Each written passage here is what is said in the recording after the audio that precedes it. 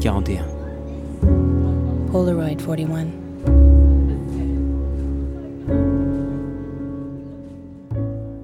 I don't have the vocabulary I need to write this story. It's because the topic is uncomfortable. I don't have words for these things because they're things we don't talk about, but I'm going to try. It started earlier this month when I saw my friend Camille for the first time since December 2019. We spent the entire afternoon sitting at a small round table on the terrace of a cafe near Le Bois de Vincennes. We talked and laughed and cried. We told each other about the projects we're working on. We updated each other on our families. We compared notes on turning 40. And eventually the conversation rolled around to books, series, and movies. Her eyes were stormy as she told me about a documentary called Because of My Body by the Italian filmmaker Francesco Canova. I could see she was grappling with something, that she was unsettled. She talked and finally looked at me and said, "Watch it." So I did. I want to tell you about it, but here's where I start getting stuck. The documentary was made in Bologna and follows 21-year-old Claudia and 42-year-old Marco. I don't speak Italian, so couldn't grasp the original language being used to describe the people and situations on the screen, and I was watching it with French subtitles. The problem now is that I'm trying to write this in English, and I keep coming up short. Claudia has spina bifida. Marco is her assistant. I don't know what words they use in Italian, but in French they use the terms assistant de vie intime, assistant sexuel, sexualité accompagnée. I don't know how to translate any of these terms. Assistant de vie intime is literally a private life assistant or an assistant of the intimate life. The next term, assistant sexuel, is similar to the French term assistant social, which is a social worker. But an assistant sexuel is definitely not a sex worker. Sexualité accompagnée means accompanied sexuality. Is that a term that exists in English? If it does, what does it make you think of? Who might require such a service? In this story, the person is Claudia. She has bright blue hair, funky gothic clothes, a huge smile framed by dark lipstick. She's brimming with life and frustration and the hungriness of being 21. The person offering the service is Marco, handsome, clean-cut, dark hair and blue eyes that are warm and sad in turns. If you're wondering if Marco has sex with Claudia, the answer is definitely no. He's a specialist, a therapist, an assistant to help her on her journey to self-discovery. It seems like Claudia might be his first client, if that's the word, and we see Marco himself being guided and coached on his approach to Claudia. He is kind and compassionate, but also a bit hard to read. At one point, a voice off camera asks him the question maybe we're all asking. Why is he doing this?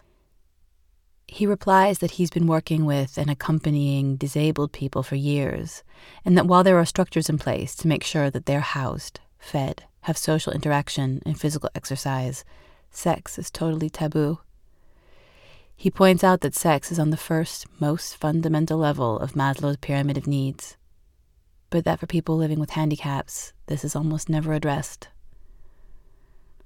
This was a very brief moment in the 83-minute film, but it really struck me. I looked up Maslow's pyramid, which I recalled vaguely from some college psychology classes.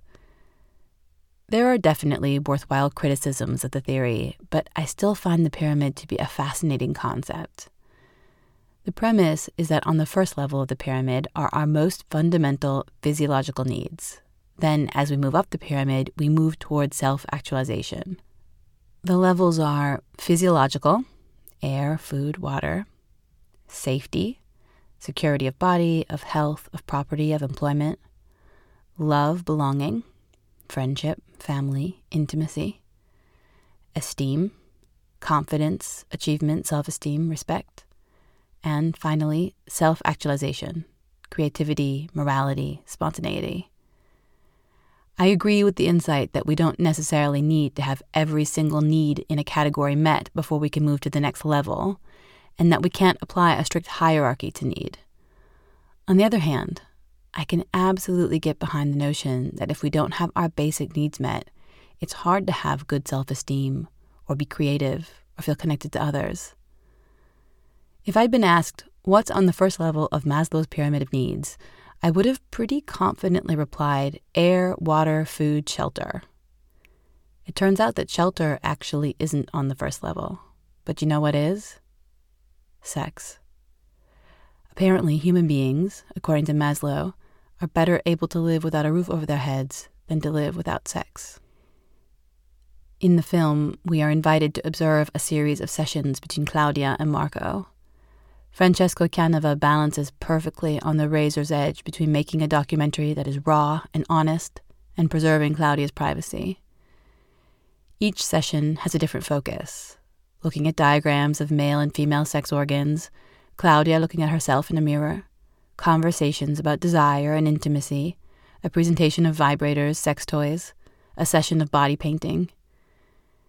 As the documentary progresses, we see Claudia get more and more attached, and we see Marco try to hold the line and maintain a certain distance.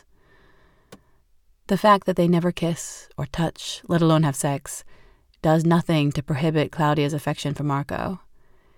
Instead, it's as if they bypass the first level of basic sex on the pyramid of need and zoom straight to the third level, sexual intimacy. As the sessions go by, we see changes in the rest of Claudia's life. She practices dressing and putting her leg braces on by herself. She starts driving her specially adapted car to the sessions on her own rather than depending on her mother's help. She keeps her funky style, but wears less makeup, as if she's more ready to show her real face to the world. As the series of sessions draws to an end, Marco explains that they have to completely cut contact. The idea is that he is just a springboard, not a permanent fixture in her life. He's training wheels. We see Claudia struggle bravely to accept this. We see that intellectually she understands, but she's heartbroken. The final minutes of the film are gut-wrenching. It's almost unbearable to watch her sob and hug him goodbye. In their last session, he wants to propose some exercises linked with sexuality, but she says, "Can we just talk instead? The exercises I can do on my own, but after you go, I won't have anyone to talk to anymore. I won't have anyone I can be myself with." The film ended, and I sat there staring at my blank screen, tears on my cheeks. It is brave and urgent work, bringing the fundamental human experience of sexuality to those who are so often excluded. But how on earth could someone in Claudia's position not get attached? It felt a bit like offering a starving person a taste of something incredibly delicious and nourishing, then taking it away. Yet, while I can barely find words to describe what they're navigating, they are bravely forging ahead. It's an imperfect system, but they're trying. What else can we do? In the words of Ram Dass, we're all just walking each other home.